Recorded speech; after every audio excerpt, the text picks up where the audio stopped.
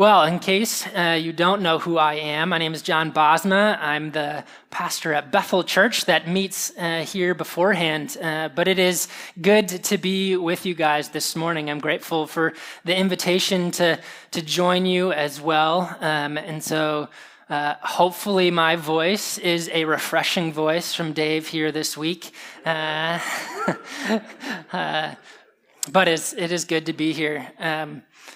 At Bethel, we've been going through a series, the Bible book by book. And so for that series, the goal has been to hear one message from each book of the Bible, to hear what that book teaches us, but then also to see how it contributes to the larger story of Scripture. So today we looked at the book of Ephesians, and I'd like to invite you to look at that with me this morning as well. Now, before we dive in, I do want to give kind of a quick overview of the whole book of Ephesians. And a helpful resource for this, there's a man by the name Watchman Nee. He was a Chinese church leader and Christian teacher in the early to mid 1900s. But he wrote this powerful little book about the book of Ephesians. And in it, he breaks Ephesians down into three different movements. He calls it sit, walk, stand.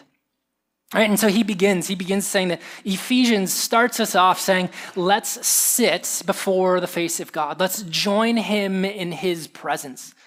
Right? He'll emphasize that every Christian in their spiritual life, it begins from a place of rest, sitting with Christ in heavenly places. For myself, I'm reminded of the story of Mary and Martha, right? I mean, Martha is trying to do it all, right? Trying to accomplish it all, and Mary is there just wanting to sit in front of Jesus.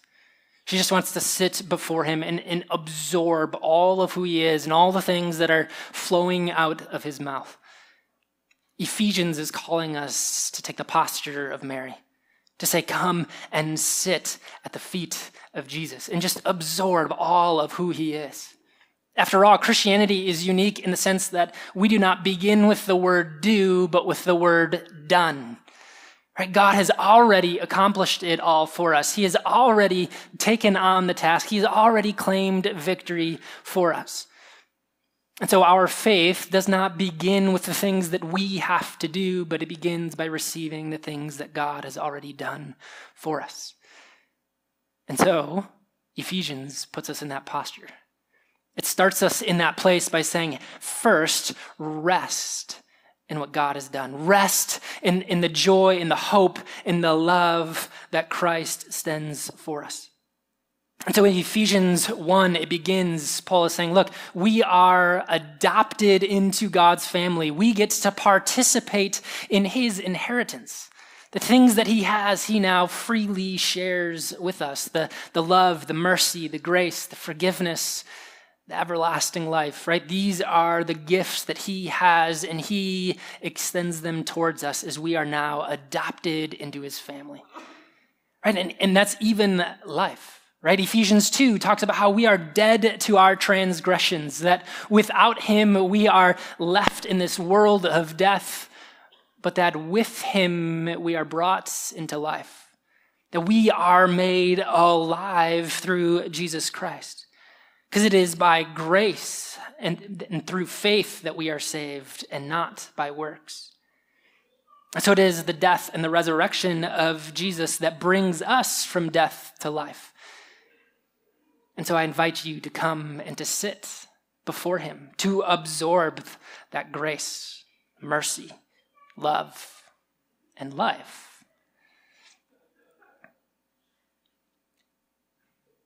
The next movement, after sitting before God, after spending that time just absorbing who he is, Ephesians then moves us to walking.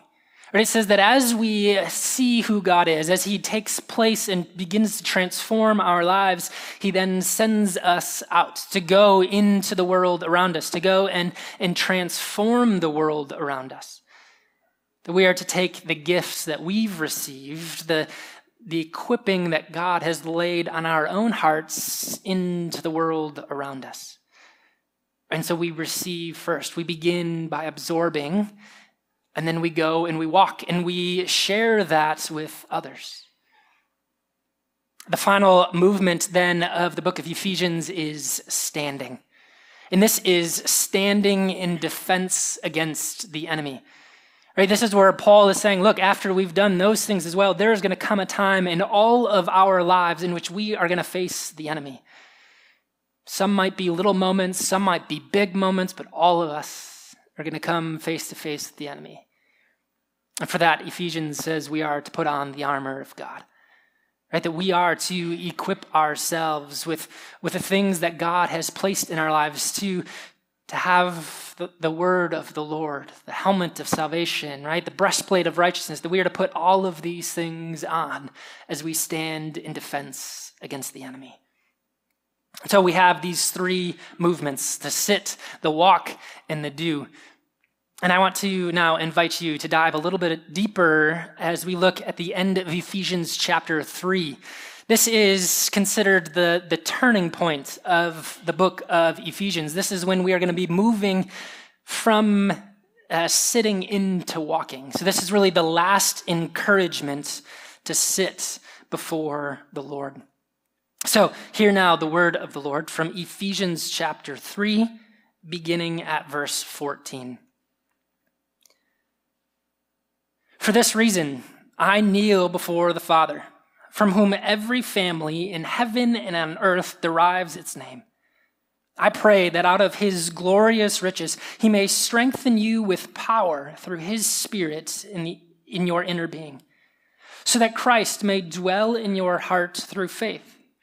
And I pray that you, being rooted and established in love, may have power, together with all the Lord's holy people, to grasp how wide and long and high and deep is the love of Christ, and to know this love that surpasses knowledge, that you may be filled to the measure of the fullness of God.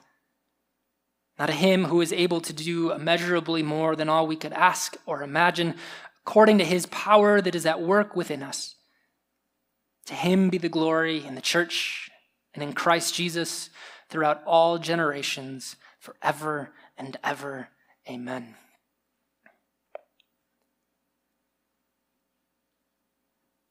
As we begin here today, I'd like you to maybe think about your relationship with God. And if you had to put yourself in some sort of visual picture as you think about your relationship with God, what would it look like? What is the shape that it would take for you? Maybe you imagine yourself sitting next to God as he sits on his throne. Right? You know that you've been equipped and empowered, and that he's raised you up higher than the angels, right? And so he has lifted us up, and so you see yourself there. Maybe you imagine yourself sitting at a desk in the classroom of Jesus with the teacher, and you're just there taking notes, trying to absorb all of the knowledge that he is pouring out to you. Maybe you imagine yourself a little bit more like Zacchaeus, maybe a bit unworthy to get too close, and yet you're fascinated by who this Jesus is, and so you want to go out of your way just to get a look at him, to get a glimpse of him, and maybe he'll even pass by closely. Maybe back in the throne room, you imagine yourself entering in, and you see Jesus sitting on the throne, and you imagine yourself falling on your hands and knees before him, begging for his mercy, as you know that you have betrayed him time and time again. Maybe you imagine yourself at a dining room table, sitting there sharing a meal with Jesus as though he is one member of your family or a good friend that you know very well. Or maybe you view yourself hiding in the shadow, afraid to fully step into the light. I don't know if those of you who know the painting from Rembrandt of the prodigal son, All right, there's the father who is embracing the younger son who has come back to him, and the light is shining boldly on those two, but hiding in the shadow is the elder son. Right? Maybe got these looks of judgment, of whether he's still debating whether the son should have been forgiven or not. Or maybe he's just saying, I don't know if I still want to get too close myself. As you think about your relationship with God, I'm curious what images come to mind for you. Right? There's all sorts of different visualizations we could have as we think about ourselves before God. Right? And the reality is, at different points in our lives, different visual images might come to mind. There are seasons of our lives where we say, you know what, I am coming before him, just begging for his mercy. Maybe there are other seasons where you say, I am sitting at that meal, having a conversation with a friend. Right? Those images might change from time to time, but today I want you to maybe visualize yourself crawling up onto the lap of God as one of his children, just wanting to be nowhere else except sitting in his lap, curled up in his arms as he lovingly embraces you. Recently, Riley, my daughter, right, she has asked to be rocked before going to sleep, right? And this is most clearly a stall tactic, right? She's just trying to delay having to go to sleep. And so she, before we're ready to lay her down, she says, rock time. Right? She just wants us to hold her like she's still an infant, right? Even though she's now 2 and her legs are spilling off the side.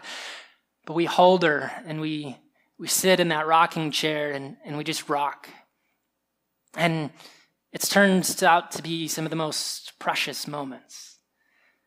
As Riley looks up at either my wife or I, and she just shares about the things that happened in her day.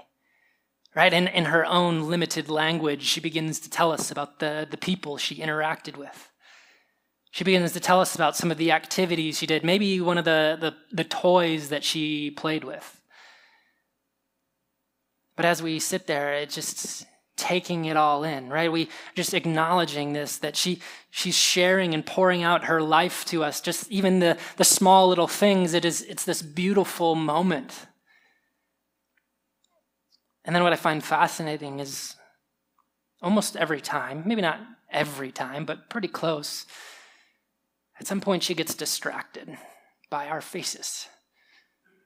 Her 2-year-old self begins to reach up towards us and lays her hands on our faces, acknowledging every body part as she does so, right? She touches and she goes, eyes, nose, cheek.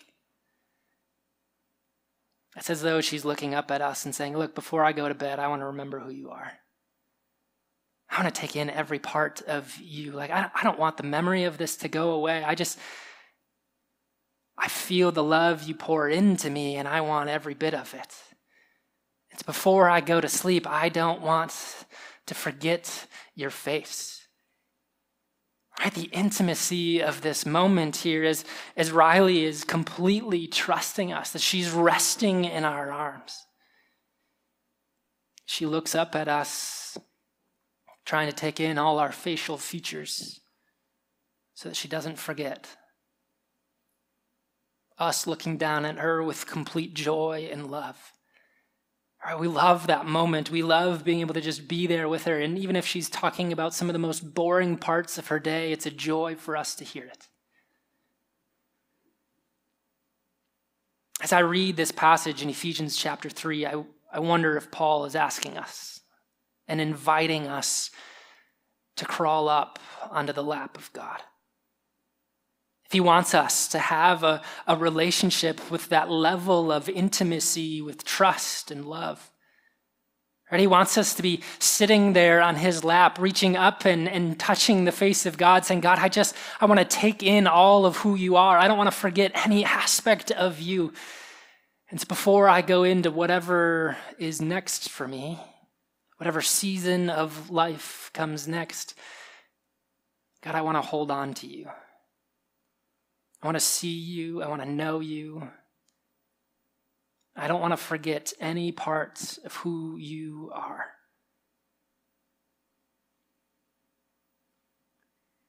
Now, I can admit that this is not a posture that is always easy for us to take. This isn't always a thing that we maybe naturally experience of saying, you know what, I do imagine myself in these places of humility, right? Being held like an infant in God's arms, completely helpless in my own strength, completely trusting in all of who God is. Or for me, recently, excuse me, I started seeing a spiritual director here earlier this year. A spiritual director is really somebody that is just there to ask you questions and to help journey with you on your faith, to help you see who God is on a deeper level and to rest in his sustaining presence. Well, as I've had some of these conversations, it became clear that I most naturally connect with God in my mind. Right, that I know him mentally or theologically. I can wrap my mind around some things, and maybe I feel closest to him when I learn something new out of a book that I've recently read. Right, for me, probably the most natural image is to think about myself sitting at a desk with Jesus as the teacher, just letting him pour out the knowledge and me trying to say, I want to take it all in. But the challenge of this spiritual director is saying, I want to move you to a place where you begin to see God as your friend more often. That he's not just this theological concept that is out there, but that he's somebody in which you have that intimate relationship. That he's somebody you turn to, you go to, right? You use the language hunger for God here, right? That he's somebody you say, I just want to be with. I want to know. He's somebody I need to share the joys with, share the sorrows, the pain of my life with. So I think this prayer from Paul is a powerful one as he invites us into that space. Right, as he says, come and rest before God. Now, part of this prayer, he says, is that he prays that together with all the Lord's holy people. I think that's important parts of this prayer. Because faith isn't something that we are meant to journey on alone. Right? We want to. I think we most naturally lean to that.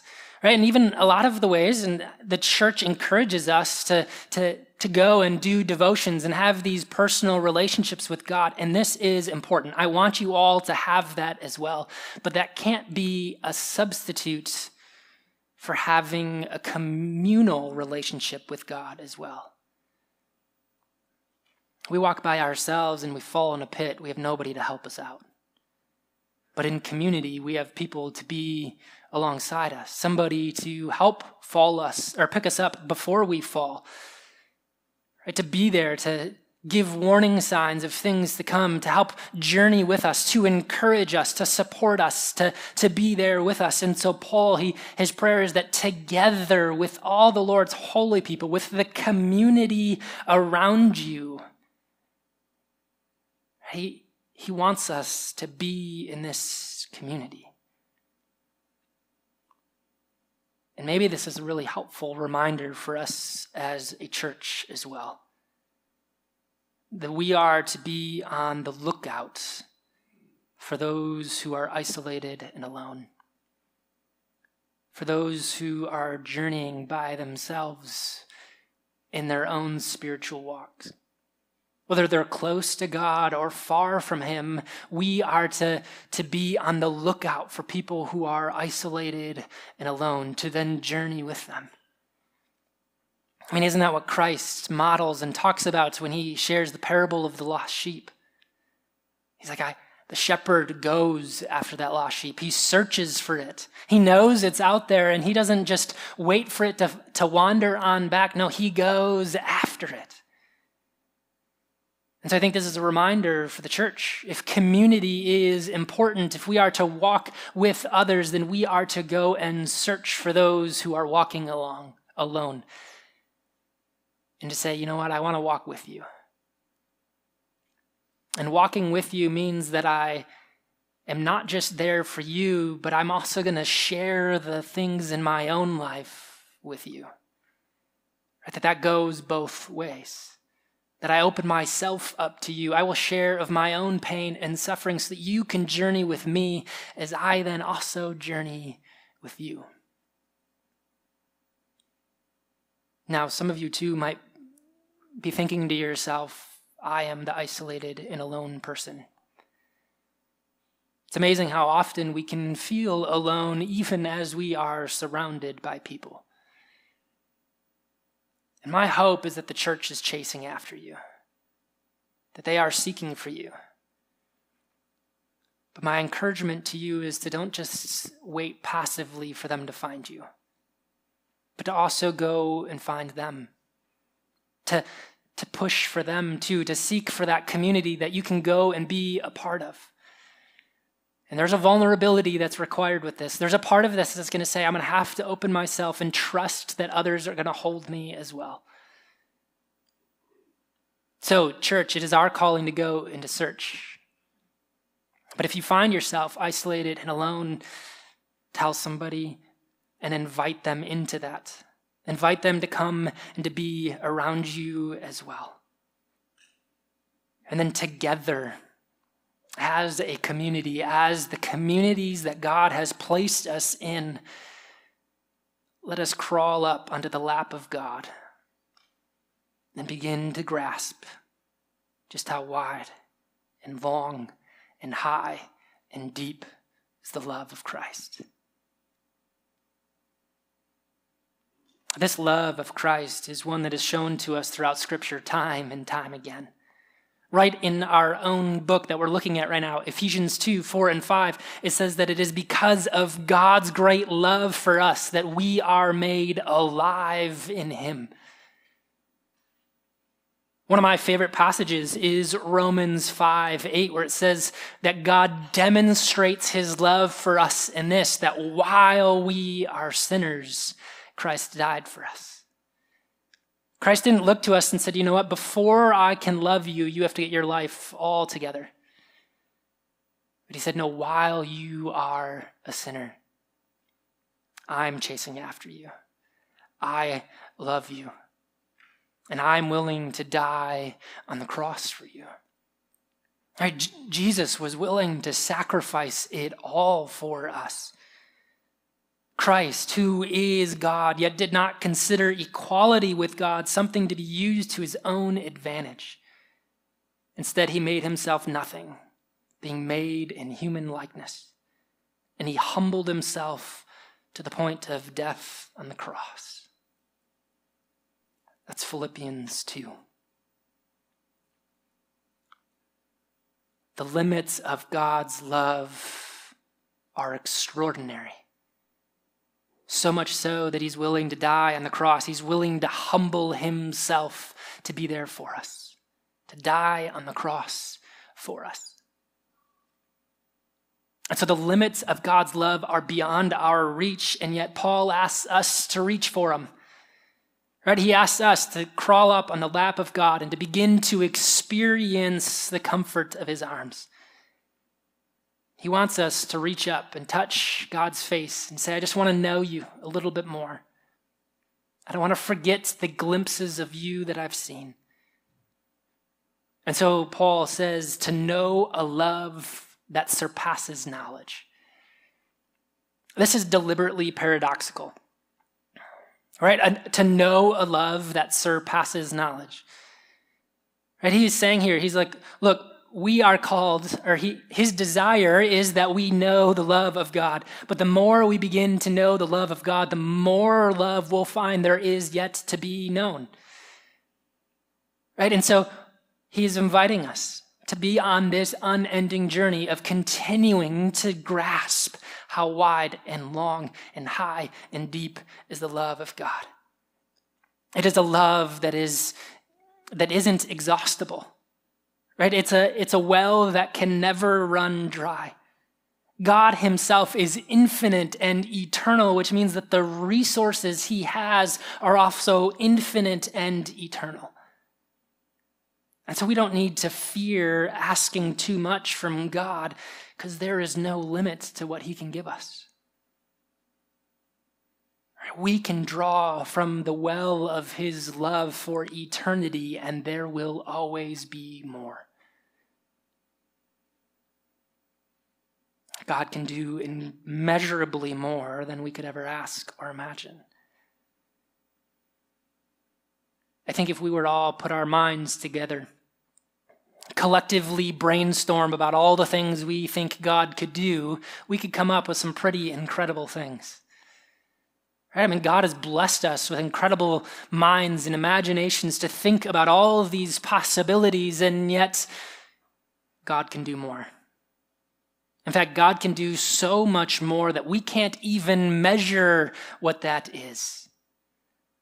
I think about it this way, that if you were saying, God, you know what, I'm asking you for 10, and then God gives you 12, you don't say, God, I never even thought that was possible, but I'm thankful for the extra 2. Now, God says, when you asked for 10, I'm giving you a number that is so great that your mind can't even fully wrap around it. And so you cannot even measure the difference of what I can do for you, of the love that I can extend to you. It is immeasurable that he can do that much more than we can even ask or imagine. Right? There is no limits to who he is. And so this is the great God that we have. This is the God that Paul says, come and sit and rest. Know this God that loves you in ways that you could never even imagine. Now, this is the transition point for Ephesians. Right after this passage, we begin to get into the walk. Paul's then sending us out. He's been showing us how we're equipped to go into the world around us. But he says it all begins by sitting with him. We can't go in our own strength. We have to go with God, which means we need God to dwell in our hearts. That's part of his prayer in verse 17, that God might dwell in our hearts. And this word dwell here isn't that God is just a visitor passing through. Right? He's not saying that I hope God enters your hearts, that you see him for a moment, that you experience him from a moment, and that then he disappears from your life. The word dwell is to say, to take up permanent residency. It's saying that I want God to permanently reside in my heart, to begin to reshape the foundation of my life so that everything that comes out of my life comes from the foundation of the Lord, that it is built upon him inside of my heart. So it all begins by letting God dwell in our lives. As he takes up that permanent residency, as he makes himself known to us, we begin to grasp how wide and long and high and deep is the love of Christ. And so as you are here today, my challenge for you is that the visualization of crawling up under the lap of God might be something that can happen more often in your life. Right? Again, there's going to be seasons with different things.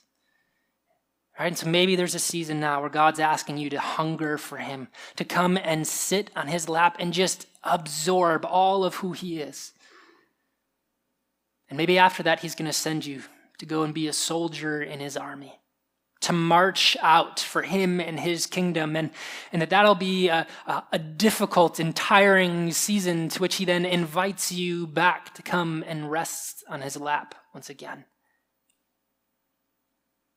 My challenge for you is that moment of hungering for the Lord, of resting in his loving embrace and just experiencing him, can be something that happens on a more regular basis.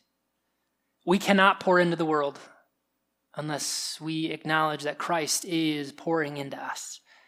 We will run empty and dry if we try to run in our own love.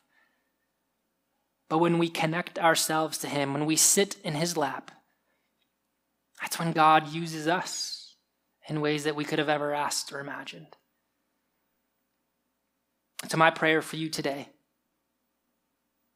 is that you would begin to grasp just a little bit more of the knowledge of his love than you previously had. Will you pray with me today? Loving God, we do come here today and we pray that we are experiencing your love in new and amazing ways. God, you are constant in the fact that you are pouring out your love over and over and over again. Even in the difficult times, even as we walk through dark valleys, you are with us. Your rod and your staff comforts us. Or as we sit in a green pasture enjoying the gifts that you have given us, God, we know that you are there. You are a God who loves us in ways we could never even begin to dream of. But God, help us. Help us to see a little bit more of that love. Place us in communities that will encourage us, equip us, support us. And that God, together we might crawl up on your lap and experience your love. A love that is wider than any land we might be on, that is deeper than any ocean we might look at, that is taller than any mountain we might imagine. God, that is longer than around the globe over and over. God, you are a loving God. Help us to know your love more and more each day. In Jesus' name we pray. Amen.